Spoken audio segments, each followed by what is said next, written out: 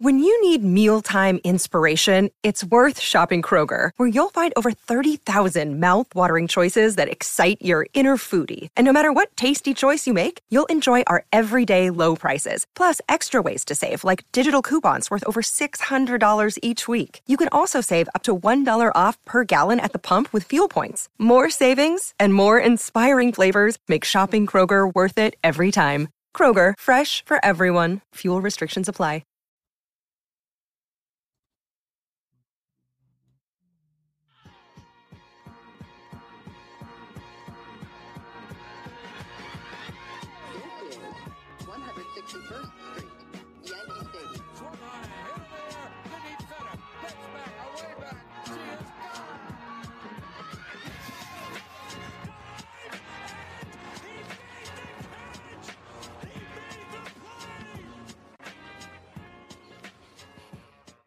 All right, welcome back to the Boys of 161st Street, episode 154. Today is August 9th. We are currently recording during the first Royals game. It's 1-1. Judge was fucking safe. That was bullshit. Boone got ejected. We'll give updates as they come and give live reactions. So if you're listening to this, the following balk call, by the way.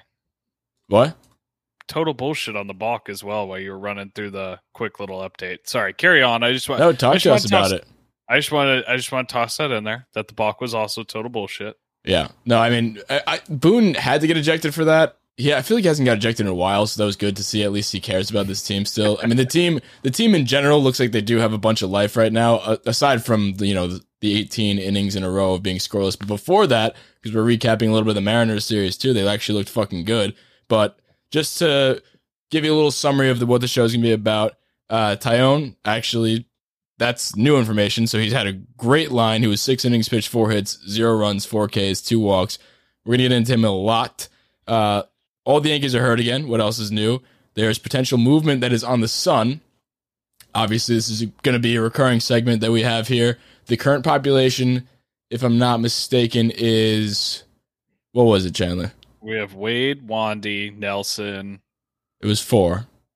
And Wade, Krisky. Wandy, Nelson, and Krisky. Okay, and there's potential movement there. Well, Gardy was on it, so we'll get Gardy there. Spoiler alert. Yeah, but we haven't announced that yet on the podcast. Yeah, we so did. Spoiler alert. No, we put it on as a post. But Yankees take 3 out of 4 in Seattle, and they are currently, like we said, playing in Kansas City. Gallo hates the shift even more than we do, which is shocking because we fucking hate the shift, and so does he. Yeah. How you doing, Chandler? I'm okay. I would prefer that we could score some runs against the fucking Royals, who have 48 wins. But, other than that, I can't complain. How are you doing, Luke? Nobody ever asks you. I feel like it's no always one does ever ask me. But I mean, how are you? Who is Luke? How is Luke doing? I'm doing good. I'm just settling back in after vacation. San Francisco was fun. I'm actually going back on vacation to go to Minnesota. I need to stop, honestly, going on vacation. The summer traveling... I was saying this to somebody else before we get into the Yankees news. I was saying this to, I think, Damon or somebody. Probably not Damon. Damon's been MIA for a while. But it's just like, I forgot what a traveling summer is like because we didn't have last summer. So I just forgot that this is what this is like, and it's exhausting. It is not exhausting. Traveling is so fun. No, but it's fun. But yeah, I can't wait. I just haven't been here in the city for a weekend, and I miss it. So I guess we'll get that after I get back from Minnesota. That's fair. You live in New York City. That's where most people vacation. I live in fucking Charleston, which is still a cool vacation spot. in New York City. I vacation in New York City. Either way, at the top of the show, I figured it's a good time to go through the injury report. If you haven't been paying attention to it, I don't blame you because it's a lot. There's been a lot of movement there. We are the most injured we've been probably ever. I know we talked about that last episode about potentially breaking that record because the COVID and the actual injuries are piling on this time. So that record in 2019 is bound to be broken because there's 2 months left now. But in terms of the injury report now, why don't I start from the beginning? Good news, before we get to the bad news, Severino had 4 perfect frames in his Somerset Patriots rehab assignment. He's looking good, and he's potentially, I think you found it out, Chandler. I didn't see this, but he's going to be ready for the Boston series. When's that? So it's looking like his next rehab start before next week. No, well, his last rehab start is Friday, and then just based on a 5-day schedule, the next that lines up for the 18th for the finale of the Boston doubleheader. And then you have the primetime night game, Boston, New York, in the Bronx. Sevy lines up for that start. So I don't know. They'll probably find some bullshit way to not make it happen. But based on like typical starter scheduling, that's what we should have. I'm curious to see how they handle Sevy, because the way they've been handling every player on the Yankees, they are not going to be handling him. They're going to be handling with care, obviously, considering he came back, looked great in his rehab, and then immediately got another injury, and now he's back off of that. So I guarantee, if you're anticipating Sevy to be, doing the damn thing and being a workhorse for multiple innings, I'm not expecting anything more than. I mean, he threw 4 frames in the Somerset Patriots game, so I'm expecting probably that. 2 fun facts. 1, that's the first no-hitter ever in Somerset Patriots history. Our guy Brandon is the center fielder for that team, so round of applause to Brandon and the Patriots. And thank you. Number 2, the Yankees have now thrown a no-hitter at the Major League level, the AAA level, the AA level, and the high A level this year. Pretty cool. That's got to be a record, no? I like to think it is. I mean, it seems like low A Tampa needs to get their shit together, and then we'll have a record. But so far, so good. I like the Tampa Tarpons too. I'm a big Tampa Tarpons guy. I got the cup. I usually drink out of the cup during the show. I don't have that right now. As somebody who also owns a cup, I'm a big Tampa Tarpons fan. Also, I believe Dominguez is there. So we got that cup together, right? You're goddamn right. We did. That was sweet. What a I have 2 of them. And now what a memorable cup, because it has the memes attached to it. So it's more fun. It's more than just a cup. It's more than just a cup. It's an entire nothing. It's an iconic cup now.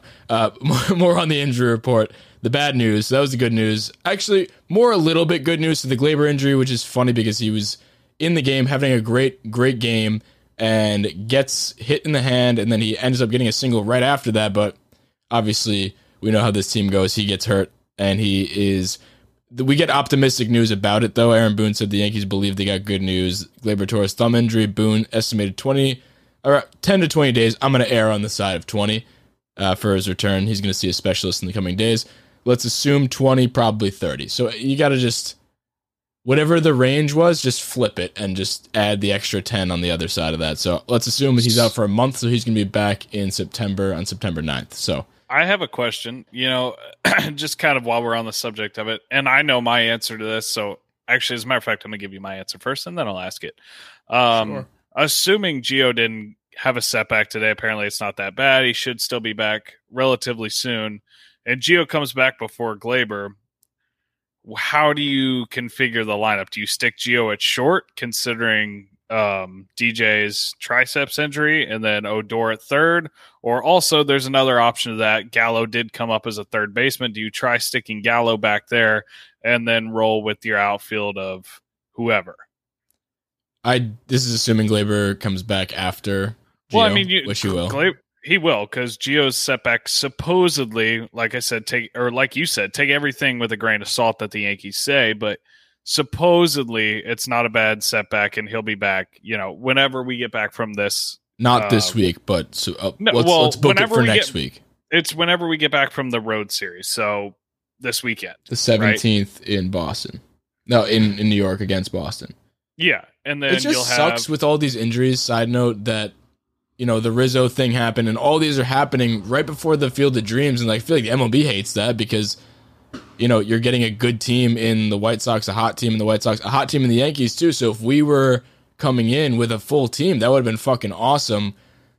Did you see the average price of tickets for that? Are they even on sale? Yeah, the average ticket right now is going for over $1,400. Are they not? I was expecting them to be sold out right out of the gates. Are they on sale? You could buy it now? I mean, you can buy them off like StubHub and shit, yeah. I'm sure, like aftermarkets, but the cheapest one's like $1,300 and the average is like in the mid $1,400s. Then you got to get a flight to Iowa. You got to because nobody lives in Iowa. Get a flight back right away from Iowa because you're not doing anything but going to the game when you get there. Correct. Probably playing in the cornfields. Probably trying to track a few Joey Gallo home runs. Yeah, good fucking luck. I'm excited for that game. I know we said it before, but I'm really excited for that. But to answer your question, I totally forgot about it until like this week. But sorry, carry on. to answer your question, assuming Gio comes back before Glaber, I mean, hopefully that's not an extended problem to have. Maybe I think this situation will probably happen for a week or two. Hoping Glaber comes back at least by September 9th, but I don't like the idea of putting Gallo at third. I know maybe he came up as a third baseman or he did it. I don't know that he's done it at the MLB level at all. Maybe he has. I haven't seen it. I haven't really watched a ton of Texas games, but so Gallo, I was once upon a time, I was a big prospect guy. I got like super into it for a year, and it just happened to be that class of Joey Gallo.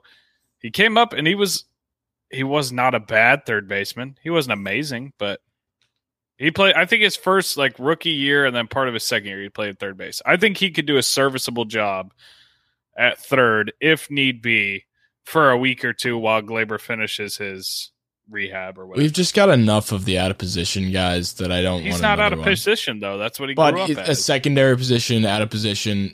It was his primary. The outfield's technically his second position, and he's fucking damn good at that. I'm not big on the DJ at first camp. I'm not big on the Wade in center field camp. Like, if we can avoid that one more time. I mean, even Odor in this situation, Odor will be at third base, not his primary position. So I guess you don't win either way, but I'd prefer moving the guy from second to third rather than, outfield to third base.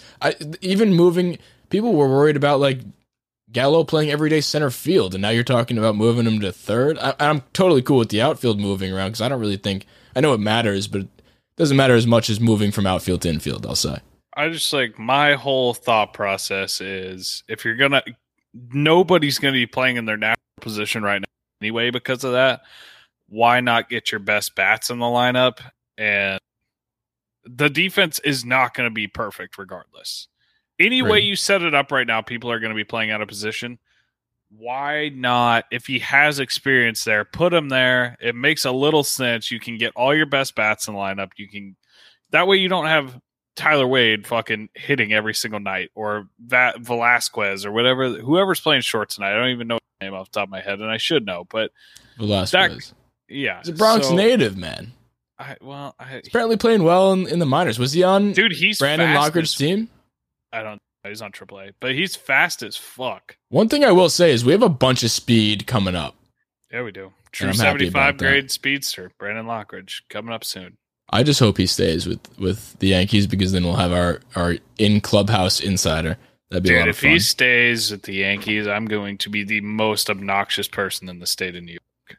We'd have a regular podcast, a regular guest to come on the show. To round out the rest of the injuries, Rizzo, obviously, with the COVID, he apparently seemed he was achy right now.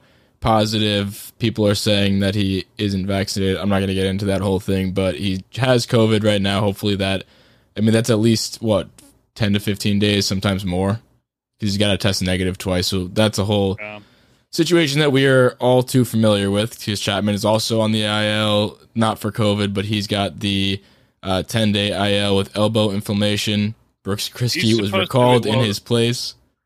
Wait, what? Kriske was the replacement. How did I miss that? Yeah, I don't know. He's also on the Sun. I'm actually kind of happy that Kriske's up because we get more. I enjoy watching the guys that are on the Sun because I like seeing if we could take them off or not. Obviously, it takes a lot to get off the Sun, and like we said before, Brett Gardner got off the Sun. It's hard to get off the Sun for us. Just spoiler alert to those listening. It's hard to get off the Sun in one game, but if you walk it off, you're off the Sun. So, and then I'd say he's got some leeway in terms of getting back on because he did walk off the game. Well, it's not even just a walk off. If you walk off with the pedigree and background of, it's all Gardner. Different. Like if Tyler Wade walked it off, I wouldn't give a shit. He would still be on. Like no, I think he would still get off, but I think he would have a quicker leash in terms of coming back on. I mean, a blind squirrel finds a nut every now and again. Tyler Wade is... I don't think Tyler Wade has the capability to walk off a game. I don't either, but even if he did, on like a bunt single, he's still on the side. Tyler Wade would have to do a lot. Like, he's played serviceable third base. He just stole a bag. Did he? A little bit before. Are you watching this? Not right now, no. That was like 5 minutes ago. I am behind, but not that behind. I was going to say, you're watching it better than I am, but... No, I mean, it takes... Like, Wandy Peralta had a decent start. Actually, a damn good start. Not to I kind of downplayed it there, but he had a really good start the other day. He's still on the Sun. So I guess we're getting into the Sun conversation. I wanted to get into something else before that, but while we're on the topic, you want we to might do as the well. Sun or the bullpen? Because I know that's No. While we were talking about the injuries, I wanted to talk about something else, which we'll get into in a second. But the Sun's quick. So while we're on the Sun topic, so Gardy gets off. Like we said, the current population of the Sun before any moves are made is Gardy, Kriske, Peralta. Who am I missing? I'm missing two more. You said Wade. What did you say? Gardy, Peralta, Wade, Nelson, and Kriske. Nelson. Yeah. So those are the current population of the Sun. Gardy is off. That's unanimous. I think everybody would agree to that. Yeah. So a lot of people wanted us to put Heaney on the Sun. So the jury is out for Heaney. His last start was 6 innings pitched, 4 hits, 4 runs, 9 strikeouts, 3 walks. All were in 1 inning for those 3 walks. And since becoming a Yankee, he has 10 innings pitched, 8 earned runs, 7.20 ERA, 5 homers, and a 6.2 ERA plus. What are your thoughts on Heaney's situation? Give me one more start before I declare him on the Sun, just because he bounced back well. His first 2 innings were fucking atrocious, but after that, what did he go 6 or 5 or 6 innings? Yeah, he went 6, and went 6. He told Boone he wanted to go out for the 7th, but he had like 100 something in pitches, and Boone was like, no. And you suck bad enough in the first 100. Sit the fuck down. Just be happy you only gave up 4. He finished with 9 Ks, which is a testament to what he did after the fact, and I agree. I will say this: he is by no means good. Anytime I see Andrew Heaney take the mound, it's not a sigh of relief. Like, oh, thank God, there's our stabilizing force. Like, Andrew Heaney is here. Nobody fucking worry. We can win 1-0. That is never going to be the scenario. But, I'm not ready to put him on the Sun yet, just because of how he closed out. Had he given up 1 or 2 more and been pulled in the second or third, 100%.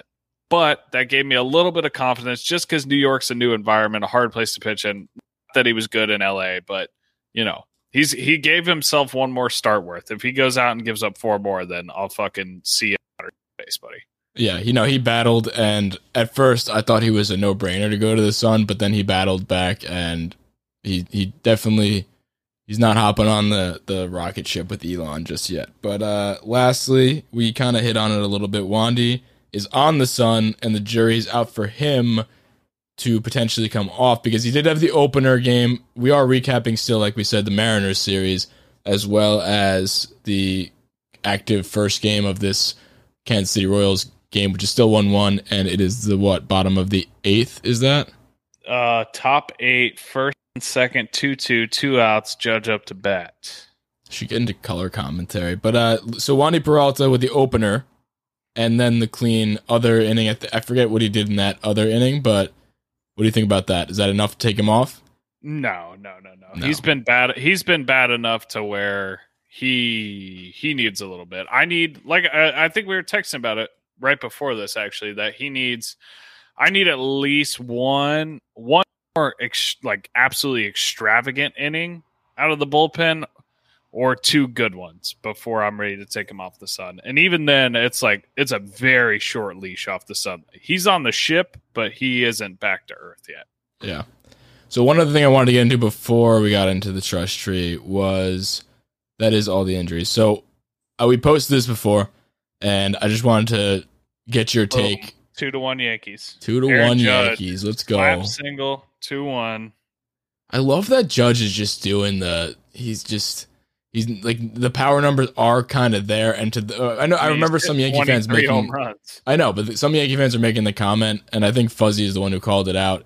And he was like, "Oh, I'm pissed the Judge isn't doing what he's capable of in terms of the power. I mean, the man has like a 150 OPS plus, and he's just doing the damn thing." And I've always been one I always say this too. I like small ball and everything like that, and I love that he's just taking what's given to him. That's a perfect example of that right there. Did you just see that at bat? Yeah, he just flared one out to right. He did exactly what he had to do on the 2-strike count. And I even texted my friend before that. I was like, I was Judge the least clutch hitter of all time. And then he did that. So now, fuck me. I'm a giant idiot. But people are talking about that. I know Dan Rourke put a video about that. He has not been very good in clutch situations. That's not me being an asshole. Like, I'm generally speaking very wrong and overreactive. I'll be the first one to tell you that. He actually is not very clutch. That was a very big moment for him. So. Yeah, I can pull up the tweet. I know Dan Rourke talked about that. I mean, the tweet basically said that, so I don't need to pull it up right now. But it was talking about high leverage situations, low leverage situations, and medium leverage situations, and his best stats were in the low leverage situations. But I'm not worried about that. I know he's definitely a clutch hitter. Maybe that's just in the lens of this year because I have fond memories of Aaron Judge in the playoffs just tearing the cover off the ball. So I'm not worried about that in the slightest bit. This is obviously... that's not a good sample size of him. And he's having a damn good year, so I don't really care. No, he's been absolutely asterisk, but he's been absolutely asterisk on what I said, not him. He's been fucking fantastic this year. I'm being overly critical because he's supposed to be this otherworldly player. That's it. He's been fantastic. I have zero complaints about him. So this was kind of wild. I know Brian Hoke put this out today when we're recording this, and it's the Yankees' current injured team. So I made a little graphic to show the injured team versus the active team, and I put out the question to everybody, and I wanted to talk about that here, is who do you think would win in a 7-game series? And honestly, at first it was kind of a joke, but it's totally not a joke. This would be a bloodbath of a series. Nobody's getting any home field advantage because it's both... I mean, honestly, the team that's getting home field advantage is the team with Nestor Cortez on it, but that's equally canceled out with, the way we should decide who's going to win this is who has the least members of the Sun on their team is going to win this series. But we'll get to that. That's the tiebreaker. That's the tiebreaker. Okay. So the injured team is as follows: Frazier in left, Hicks in center, Trey Ambergine right, Andujar at third, Urshela at short, Glaber, new addition to this team's at second base, Rizzo at first, Gittins is the DH, Gary catching, Chapman is the relief pitcher, with the starting pitcher, the rotation being Cole, Sevy, Montgomery, Monty, Montgomery, that's a top 5 rotation. Kluber, Herman, excuse me. That is the rotation that minus Tyone that we were expecting to have opening day. And that's like a potential playoff rotation right there. And then the active team is Gallo in left field, Gardner in center field, Judge, Odor, Wade, LeMahieu, Voit in the infield, Stanton, Higgy, Lasagna, and the starting pitching is Tyone, Nestor Cortez, Luis Gil, Andrew Heaney, and Wandy Peralta. So honestly... I take my first take just because of the pitching. The pitching staff is fucking nasty. So I would take the bats of the active team because the only real bats on this injured team is Rizzo, Torres for better or worse, whatever he's been this year. He hasn't been great this year. Andujar, small sample size this year. Gio's a good bat. And then Sanchez for whatever he's been doing this year. But then you look at the active team and you do have some boppers on the team still, like obviously Gallo, Judge, Voit, when he comes back a little bit, he did have a nice little whatever that was to right field. He's been playing some damn good first base too. And while we're on the topic of Voit, he has been playing damn good defense. He's been hustling he's had like 4 or 5 plays where he's just sprinted to first base and looked like he was going to take out the guy who was running to first. But I want to talk about those comments that he made, which is, in my opinion, awesome to hear. I know a lot of people were in the comments on the post that we put up. Was Meredith asked him, like, what's your stance on needing off days and everything like that? He's like, I had 100 off days this year. I'm good to play every day. I fucking love that out of him because I think him saying that is actually going to make a difference in terms of him being in the lineup every day. And also because, we need him. Our current IL team is borderline going to beat us, and I would give them the nod in a 7-game series. So we definitely need him. And the other options are also on the IL. Like Gittins would be another option. Rizzo would be another option. So I think he's just pissed off. Like that is exactly, he obviously isn't fond of the Rizzo trade. He even talked about it. He was like, It kind of confused me and whatever, but it was weird. But I think that's what he said. He said it's weird, but I understand it. I haven't been here. And he's like, I'm fucking here now. And you can tell he's pressing at the plate a little bit too. He was swinging out of his fucking shoes yesterday. And a lot of people kind of were bitching about it, and rightfully so. He did leave like a small colony on base, but at the same time, you have to understand where he's coming from there. You just replaced him with a guy who's you'd have to check the stats, but at the eye test, he's a borderline Hall of Fame guy in Rizzo who brought back the Cubs. He won the World Series for the first time. He was the captain of that team, the face of Chicago. And you Hall of Fame or not, they brought in a just as good, if not better, first baseman, and that's enough to be pissed off about. Well, not even that, but they brought in a guy that's just a starter. He's Anthony Rizzo.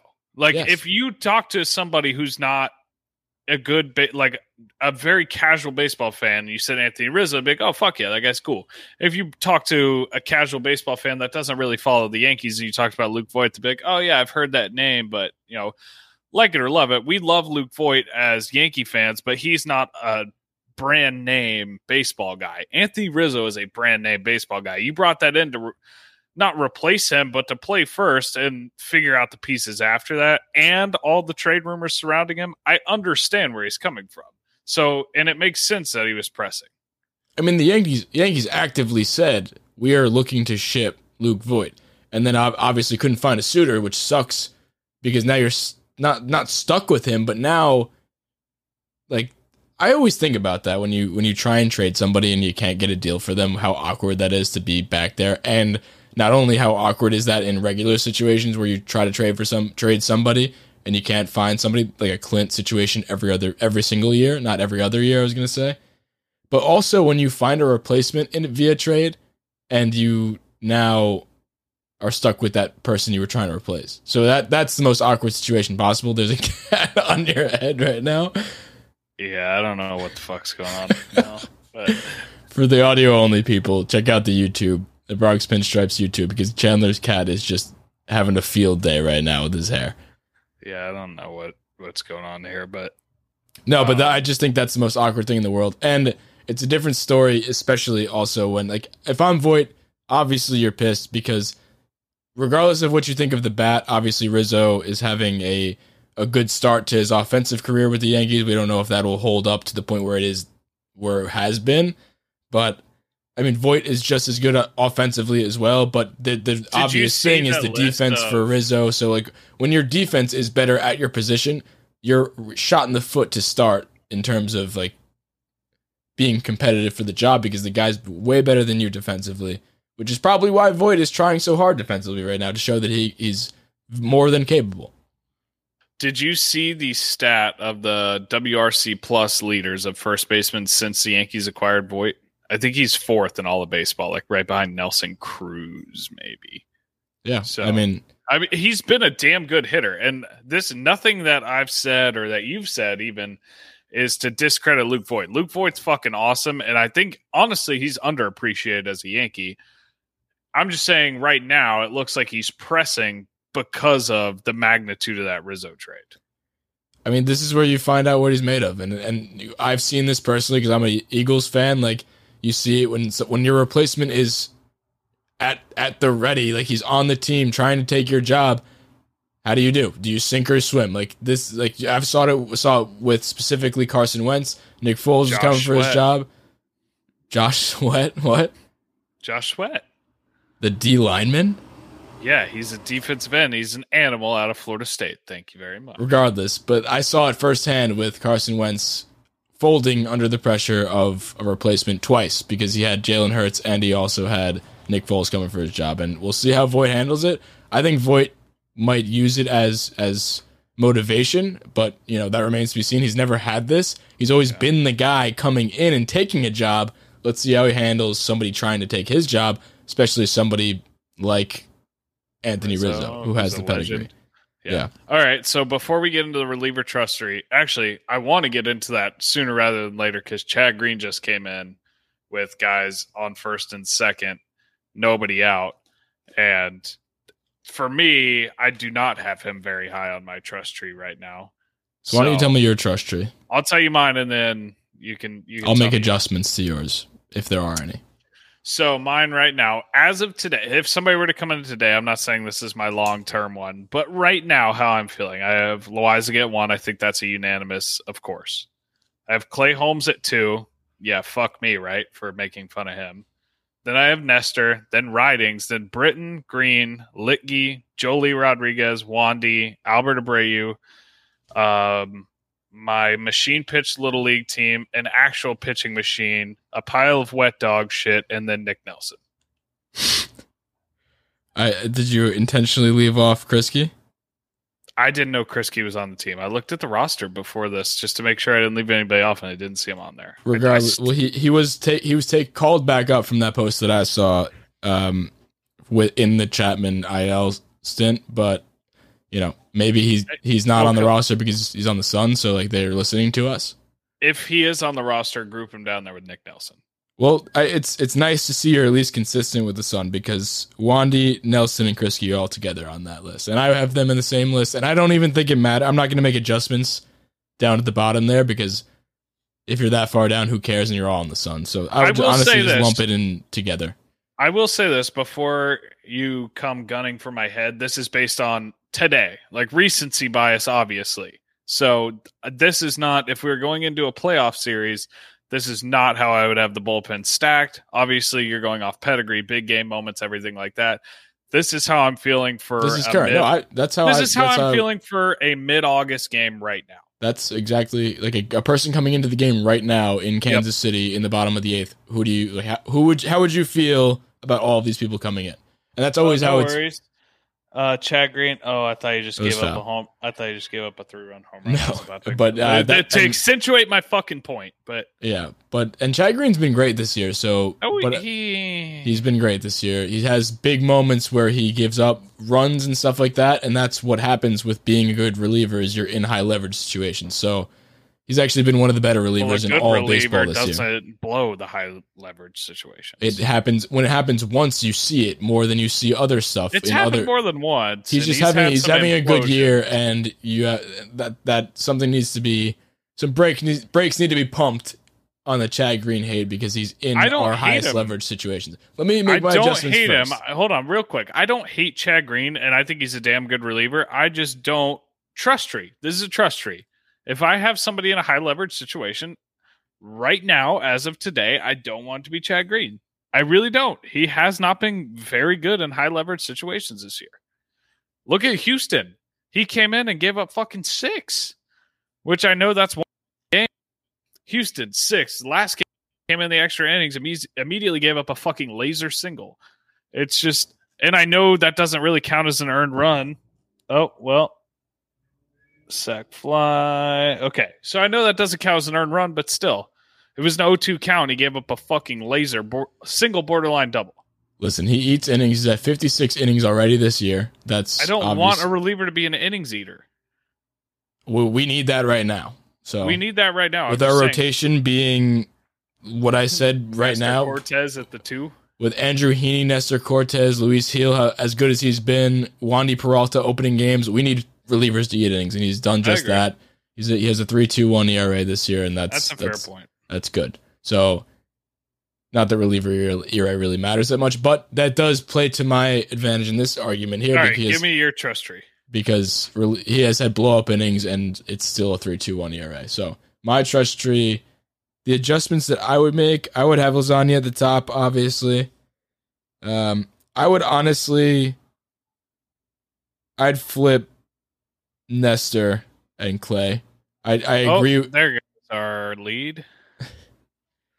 I agree with you. I'm glad we started recording this early because it's going to be a late game. I can imagine this game is going to be one of those extra inning games, and we'll see if Brett Gardner can come out on top. Maybe we'll see if Tyler Wade has it in him to walk off a game for the first time, which neither of us think he can do. Just a quick thing. It's the fucking Royals. They have 48 wins. Figure it the fuck out.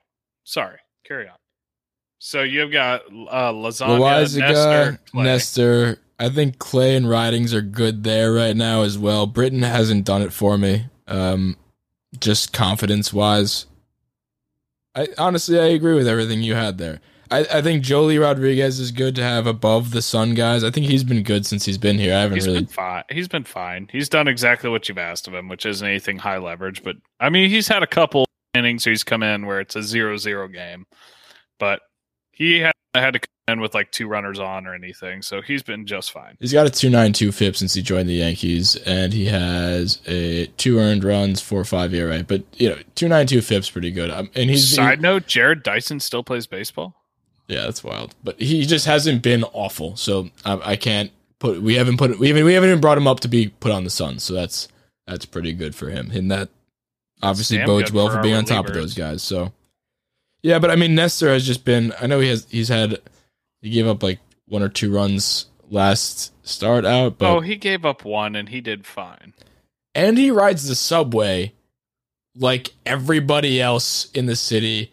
And he's wearing a Save the Planet shirt. He's just a guy. That doesn't bode well for the Yankees being the biggest COVID team out there. Maybe that'll spread more in the city. I don't know. But if I saw Nestor Cortes on the subway, I'm trying to find out what station he was at because I would love to be back on his nightly commute. I think it was on... Oh, fuck. I even read it, too, and I forgot. I don't see it in this picture. But if I could find him... He was boarding the F train, if that helps you. Is that the F train? That's what it said when I looked at it. If I can find Nestor Cortes on the way back from his commute, I would have to get a picture. He's just like he's basically like Spider-Man now. He's just get him on the show. He's like your everyday local guy from Queens, just your local neighborhood Spider-Man. He's just the best. Which is why I'm glad I have him at the second spot on this trust tree. You want to know what's funny? I'm thinking about it today. The first time Nestor came into a game this year, it was somebody who has access to our social media accounts. It was not me. It may have been you.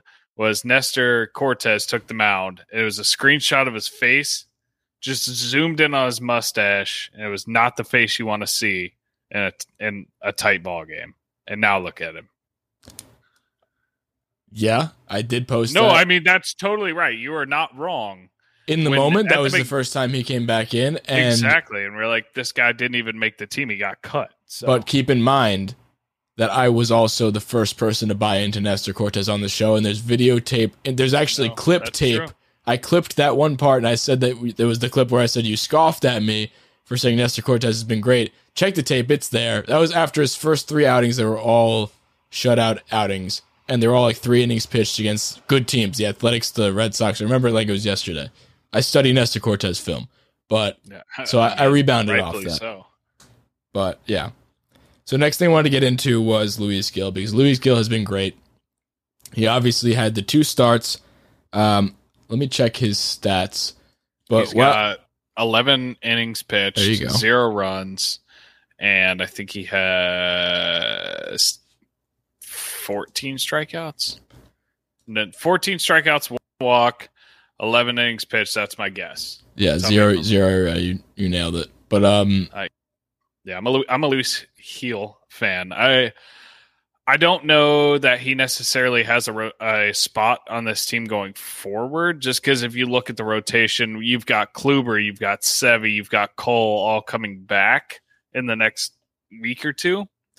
So that sets you up with, obviously, Cole, Tyone, Montgomery, Kluber, and Sevy, which is a pretty fucking incredible rotation. You're not going to put a rookie who has no experience in a playoff rotation. But what I was kind of alluding to last week is coming into next year, we have 1 free agent contract on the whole team before the trade deadline where you added Heaney, stuff like that. But Heaney and Rizzo. Our only free agent contract going into it before the deadline was Kluber, and based on his age and how he's fared injury-wise this season and the last 2 years combined, it looks like we're going to have an opening for the 5 spot in the rotation, right? So you've got the opening in the 5 spot. Hal doesn't want to go over the luxury tax, and the only thing he's cared about recently and Brian Cashman's cared about has been getting one of the high-profile shortstops. So if you're scared of the luxury tax and you're going for a high-profile shortstop, obviously you're not going to add a frontline starter, and the free agent class isn't great. you've got Kershaw and stuff, but obviously he's going to go back to the Dodgers. He's not going anywhere. Yeah. I honestly wouldn't want him to come to the Yankees just because I want him to be a Dodger.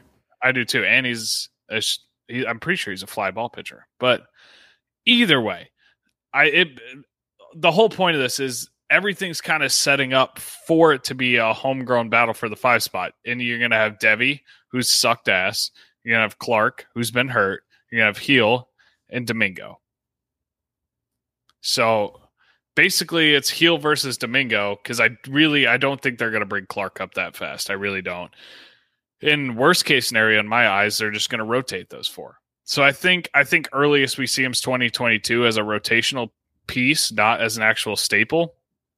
And then I think 2023, when you see Taillon and Sevy and stuff hit free agency, is when you're really going to see him take over as a staple, as an every fifth day starter. Sorry for my long spiel there. That was good. I'm very passionate about our pitching rotation just because I'm so fucking ready to see these prospects. We have 6 or 7 pitchers in our top 10, and we're just waiting for them to come out. Like Devi last year, he did great, and then he regressed, and Clark, and all this stuff. And then you got Medina and Gill, and we traded Vizcaino. But either way, the point stands the same, that we have so many of these top pitching guys, and we're all waiting for them, but we're just waiting for the timing to be correct. And I think that's kind of what we ran into with Heel here. A lot of people are saying that Heel is what Sevy was supposed to, or he's the next Sevy, and he's what Devi was supposed to be. Excuse me. I don't know if I'm ready to say that, but honestly, when you look at the numbers and proven numbers, honestly, I don't really know that Devi has been all that great in his professional career in the majors. So I think Heel already has the advantage coming out guns blazing like this. From what I remember over the whole, I know Devi's had a lot more exposure in the majors, but he's had a ton of growing pains while he was up in the majors, and he's been, from what I remember, pretty average when he's been up. So Heel, in my mind, has an advantage over him in that respect in terms of looking dominant when he comes out in his first 2 starts to start off his major league career. However, the sample size argument is obviously there. So I don't know, man. Obviously, Heel gets sent down. That's something that we all expected. They called him a replacement player. And I honestly, they may do the thing where they manipulate his service time and they don't have to pay him and all that stuff. And then they eventually do bring him back up for his next start, because when you read out the current rotation that's on the active team, he's going to start in his next spot. Like the rotation, like I said, is as follows. It is the active team is Taillon, Cortez, Heel, Heaney, Peralta. He's going to be playing in his next start and starts to come, because until Sevy comes back or Kluber comes back, and even when Sevy comes back, I don't foresee him being the odd man out in the rotation. I think that's obviously the Peralta start gets plugged up by Sevy. I don't see. I would keep him in there over Heaney. So when let's play the game of like when guys come back, because we're hopeful that obviously Cole comes back, Kluber comes back, Sevy comes back, Cole's going to come back. But the Kluber and Sevy thing. Question, real quick, while you're on the topic of it, before you get into deep diving into whatever, I have one main question. I think it's one of the main questions of rotation. I just want to get your opinion on before you go into like your spiel on it. So when everybody comes back, what do you do with Domingo? Because he seems like the odd man out right now. He's the borderline 5 starter. You're going to have Cole, Taillon, Sevy, Kluber, Montgomery. And then you have Domingo. Do you put him in the long relief role? So let's build our playoff rotation right now. I would see, obviously it's Cole.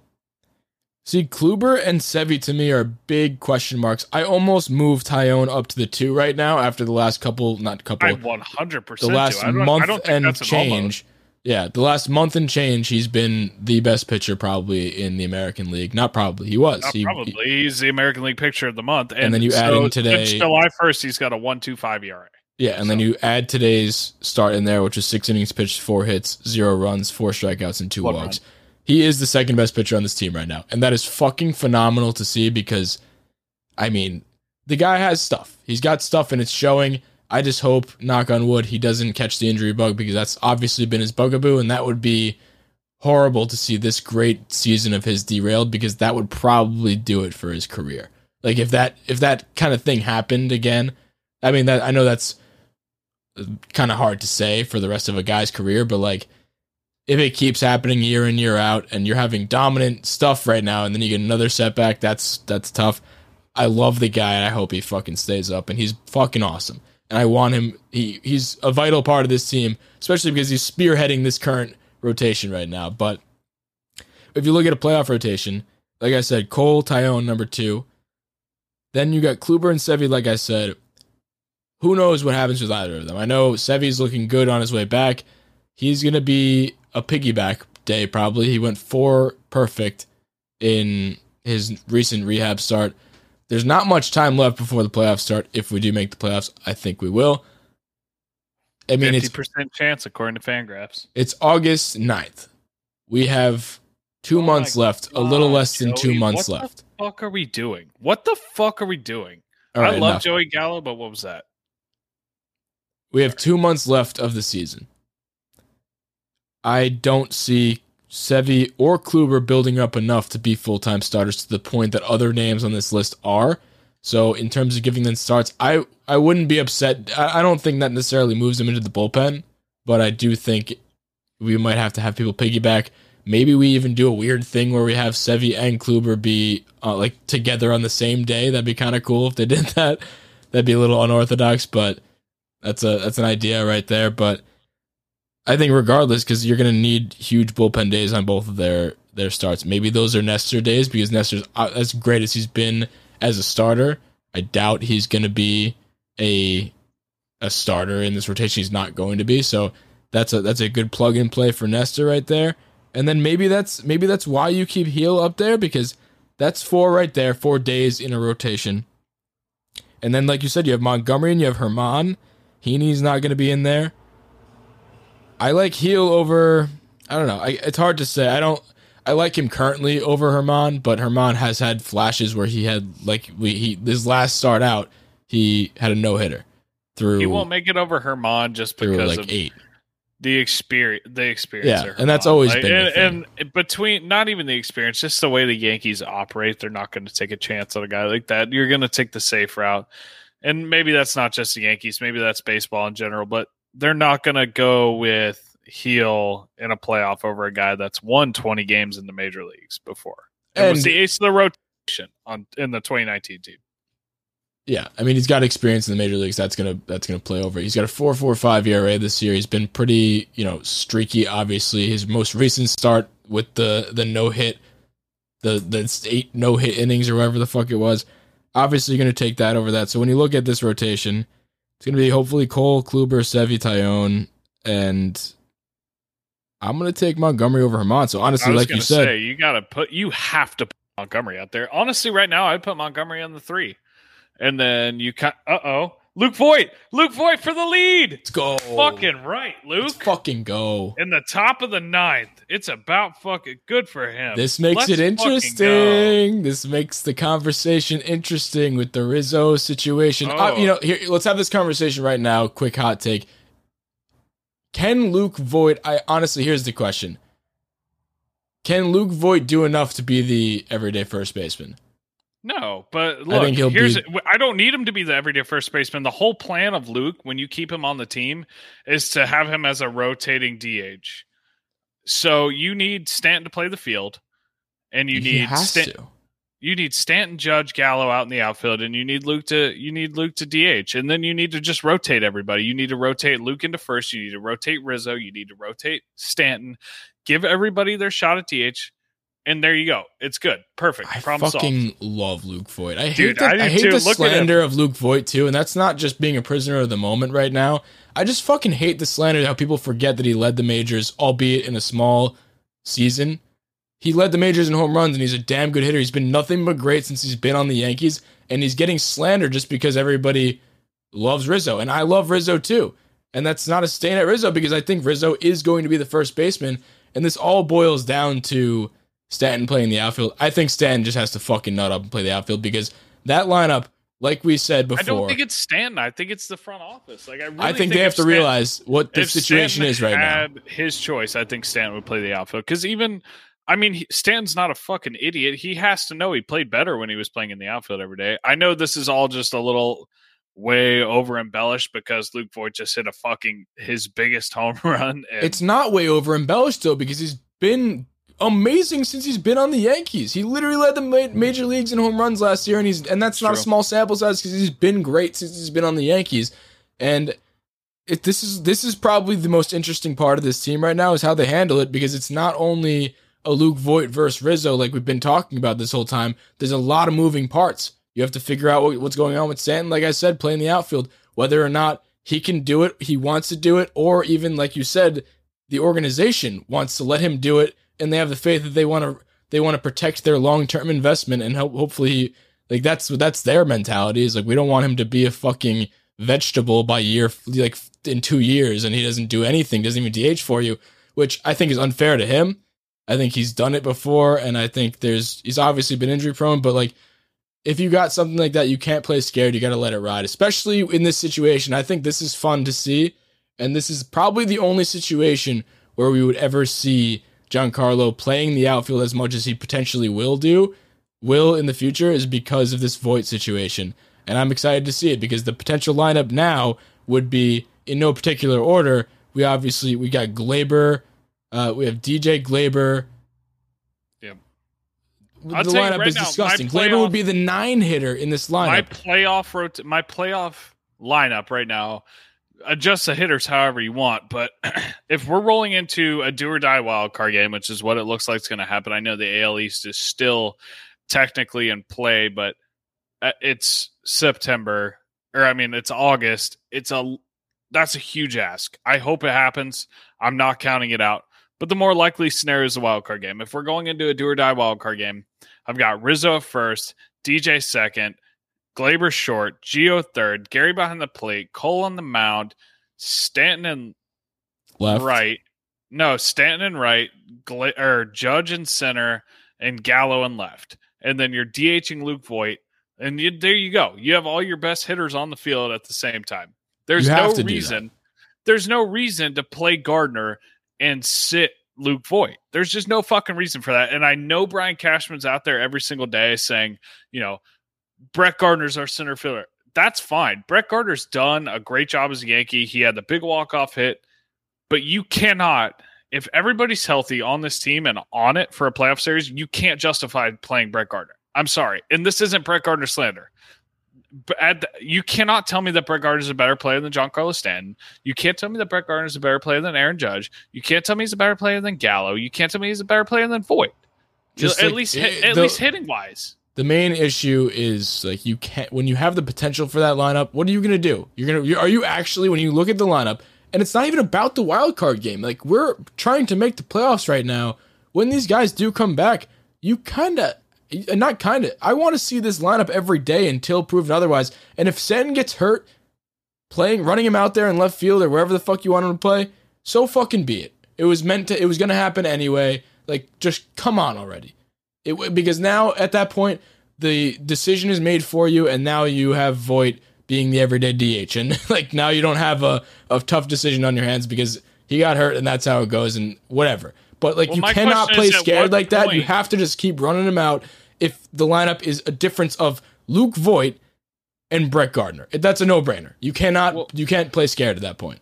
At what point do you take too much account into his contract and not about winning? That's my whole thinking. If you're like, how do you prioritize years 11, 12, 13 on his contract? I've never seen a team handle a player that way. No, I know. They're babying the fuck out of him. And how are you more worried about the back years of the contract more than you are about winning? If it ends up being a Chris Davis contract, it ends up being a Chris Davis contract, and that's fine. Exactly. Play him now while he's less likely to get hurt, because now you're going to keep doing this every year after this, even more so. So play him now until he can. You have a 13-year DH who's eating up payroll and space on the team, or you can play him in the outfield. He's a good outfielder. Did you see a play made in right field? I know it wasn't a Gold Glove play, but he made a damn good play with the bases loaded yesterday or 2 days ago. And that's a good play. He is a good outfielder. At bare minimum, he's serviceable. You can't just stick him in the DH role and accept mediocrity in other facets, as far as outfield positioning, just for the rest of his contract, or else you just fucked yourself. That's basically admitting that we fucked up on this contract. And you know what? You may have fucked up on this contract, but at least show some fight. Like, you can't just accept it in year 3 that he's a DH for life and a part-time DH at that, because sometimes they still bench him for scheduled off days. We're aligned on this. Yeah, we've beat a dead horse with this. We've talked about it before. I don't care. No. Well, we haven't beat a dead horse with it because we haven't had Rizzo today. and Voit. Today, so we've got it. We're both aligned on this. Let's move on to other things. I'm not arguing with you. I'm just like, I'm heated about it because there's no reason that you can't have them all in the lineup other than just trying to justify to yourself. And it'll remain to be seen until these guys come back. So, because right now Voigt's going to play every day until Rizzo's back. So We'll see. That's something that you guys should keep an eye on. So next, I wanted to bring up, this is kind of on the same note of people coming back and someone being the odd man out, is Odor. And Odor has been great for us. And he's going to be the odd man out when Gio, Rizzo, and Glaber all come back. It's just obvious there's no place for him. He's not going to be DH like we just explained. Like the DH is clogged with Voit and hopefully not Stanton. He has no place in DH. He's got no place in the field. Assuming health of the other 3 people, which is fair to assume, I think, because those 3 are scheduled to come back based on COVID and Gio back sooner than later, and then Glaber after that. But I'm not upset about it. I think he's done his part for this season, and he will continue to do it from here on out.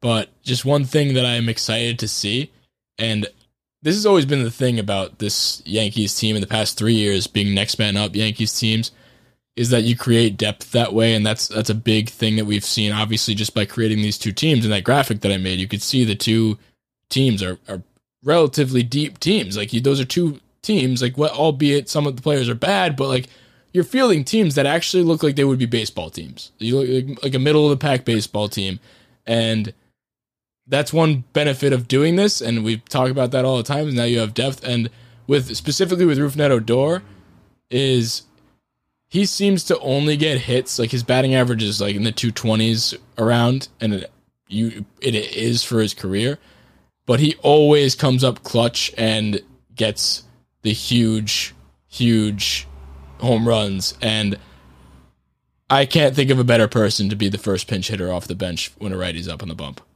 And I can see him. He hits lefties better. Fun fact. Well, regardless, I think since he only hits in the clutch moments, he is going to be the best pinch hitter to literally ever play baseball, and I cannot wait until he hits a walk-off in the playoffs.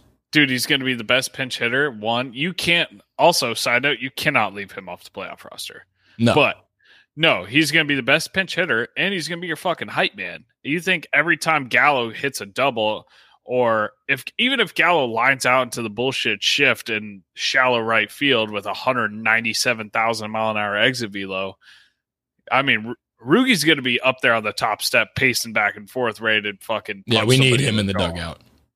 Yeah, absolutely, or not in the dugout specifically. He won't be in the dugout, but we need him.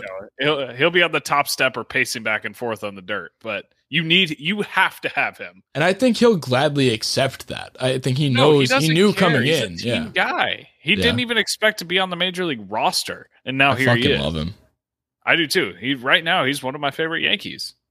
I really hope Britton can close this out. But while Britton potentially closes out this game, though, just to give you guys a timeline, if you're not watching live with us on the Bronx Pinstripes YouTube, go subscribe to that. But if you're listening to it the next day, that's where we're at currently.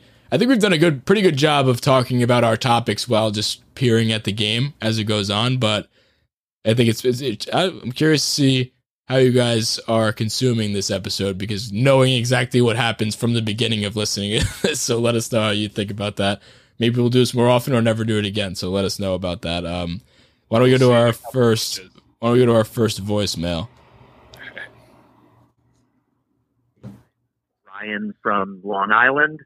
Quick shout out to Murph. I'm from Amsterdam, New York originally, which is up there near Glens Falls. Just wanted to talk a little R.I.P. bit, Murph. or hope you guys would talk a little bit about the pitching situation. Assuming everyone's healthy, which be honest, is probably not going to happen. But perfect world, everyone's healthy. Who's the odd man out or odd men out when we get to playoff time? Obviously, Nasty Nestor has to be a part of the mix. Steven Riding comes out of nowhere. I know Chandler had a little trouble with his last name, I think, last week. Ridling, I heard a few times, but it's understandable. He used to be a substitute chemistry teacher. Now he's coming out of our pen throwing absolute smoke. So he's got to be there if he's healthy. Who's out? We've got Chapman, Britton, Green, Litke. Those guys are all locks, but just curious what you guys think. Love the pod. Love all the content online. Keep it up, and look forward to hearing. Appreciate the call, Ryan from Long Island. The voicemail number is 914-469-2168. If you want to leave us a voicemail, we're usually going to do the voicemail episodes for the Tuesday episodes. We're going to do them once a week. But in terms of odd man out, I think we hit that a little bit, but we'll reiterate.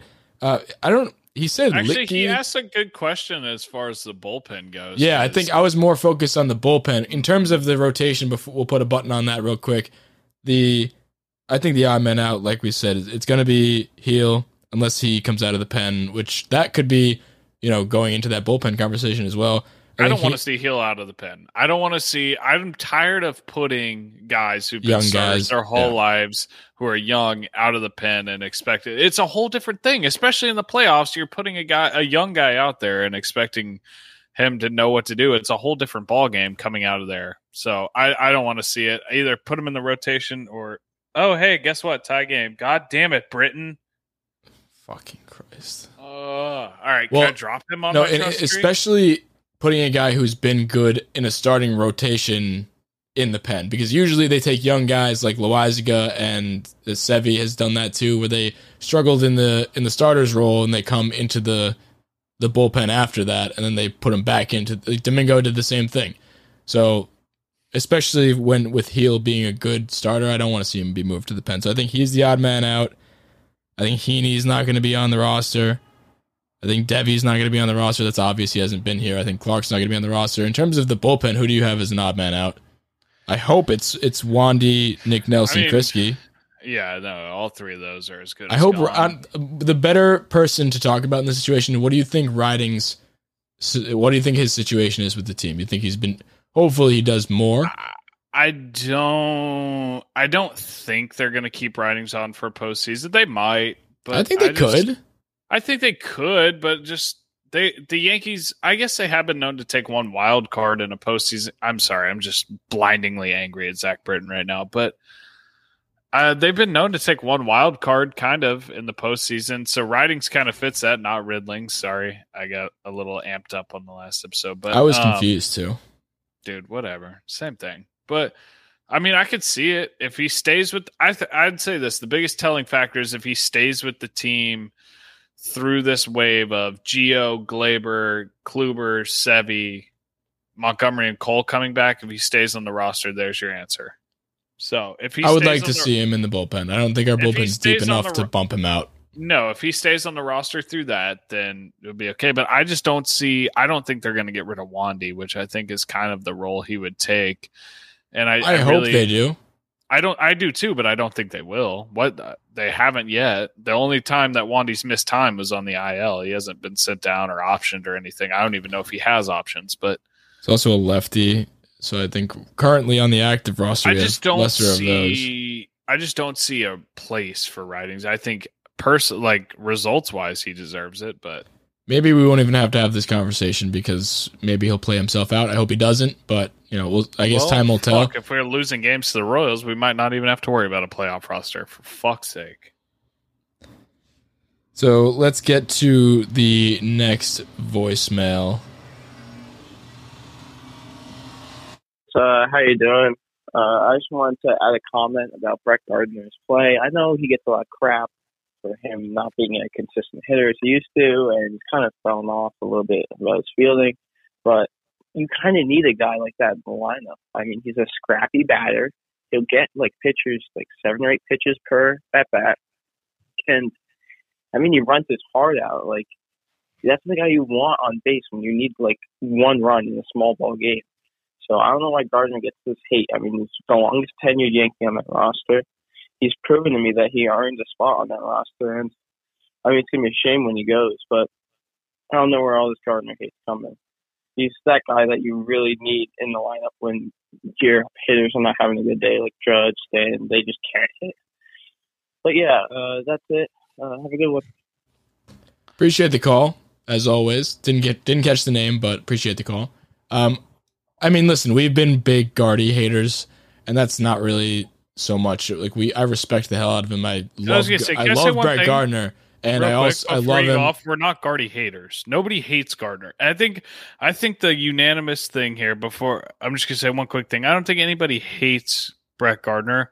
I think we can all recognize though that there are better options at this point in his career in almost any situation. Yes, he'll have the big moments, but you cannot tell me that every day Brett Gardner is the go-to guy out there. Sorry, no. Carry on. And I think they're kind of doing him a disservice by throwing him out there so much. I mean, that's not true because right now we do need him, and he did just walk off a game, so he just hasn't been great. And I don't know. There are better options, like you said, and we aren't Gardy haters, but it sure seems that way because no, I absolutely love Brett Gardner. I really do. I've been a Brett Gardner fan for as long as I can remember. Honestly, he was one of my first Yankees that I really liked. Not really. But I mean, he's been since 2009 or 10. He's been a good Yankee, man. But at some point, you have to accept that he's just not the player that he was anymore. And he's done the magic thing the last couple seasons where he's aged backwards somehow, but his age has finally caught up to him. He's just not who we need. He was signed to be a fourth outfielder. If he was a fourth outfielder, he would be an awesome fourth outfielder, clubhouse guy. But that's not what he is, and they're trying to force something on him that he's not. And I guess that's kind of what that makes it sound like resentment, but it's not. It's more of just like it's just a flat out fact that he's not the best guy. Yeah, agreed. So one thing I wanted to do before we close out the show today, maybe we could do this as a recurring segment if we can keep track of them, but I wanted to use this as a freezing cold takes part of the segment and just look at one of our, like we do those change my mind posts from time to time. We should start doing more of those, by the way, just so we can honestly keep track of our takes. But I, before the season on February 13th, said Clint is going to be a top 3 left fielder by year's end. Oh boy, was that a cold take. So I think that's just funny to look back at some of our takes because some of them are hot, some of them are not. No pun intended to our segments on the show here, but I just think that's funny because Clint is clearly not a top 3 left fielder by year's end. That was top 3 left fielder in the MLB.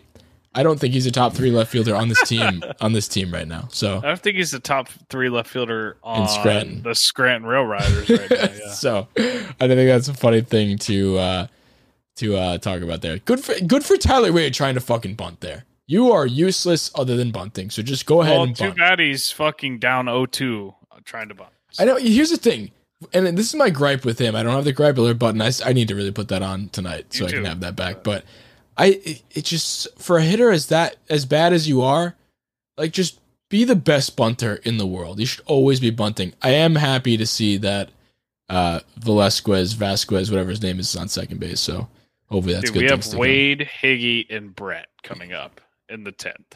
We're fucked. Murderers row. All right, I think that's going to do it for us. We obviously didn't catch the outcome of this game. We're going to be watching along. So the entire time. Yeah, thanks, Zach Britton. So you guys the entire time would have had a closeout show with the final outcome known by the end by us. You guys already know, but, maybe we'll do another impromptu reaction to this because this is probably going to be a heartbreaker. I'm ready to have my heart broken, but... No, me too. But, hey, at least Clay Holmes is up. Good. So he can shut us down, or shut them down, whatever. Fuck. All right, so... Baseball sucks. Make sure to give us a 5-star rating on iTunes if you think we deserve it. I hope you think we deserve it. Haven't gotten any reviews in a while, so we'd love to see some of those in the... We worked very hard for those, I mean, we've stuck by this team through thick and thin. So yeah, so if you are feeling generous, we see the downloads. There's more downloads than there are people in the reviews. So here's a little thing. Dude, you need to offer to eat a baseball again or something. I was literally about to say, if you guys give us, I'm not sure how many we're at right now, but if you give us 20 reviews, I think that puts, if you get us to 250 reviews by the next time we record, I will literally eat a baseball and live stream it on the next show. So help us out, help yourselves out if you want to see that. So, and if you haven't already, subscribe to the Bronx Pinstripes YouTube page. We're trying to grow that. We do the live shows on there every time we record the night before, so you'll catch them early. We also do them on Twitter, but go to the YouTube. That's where we like to do that. We got a tight-knit group over there in the comments all the time, so shout out to the locals that come and support us while we're recording. They put their questions in there while we're recording too. It's a whole fun time. So yeah, let's go Yankees.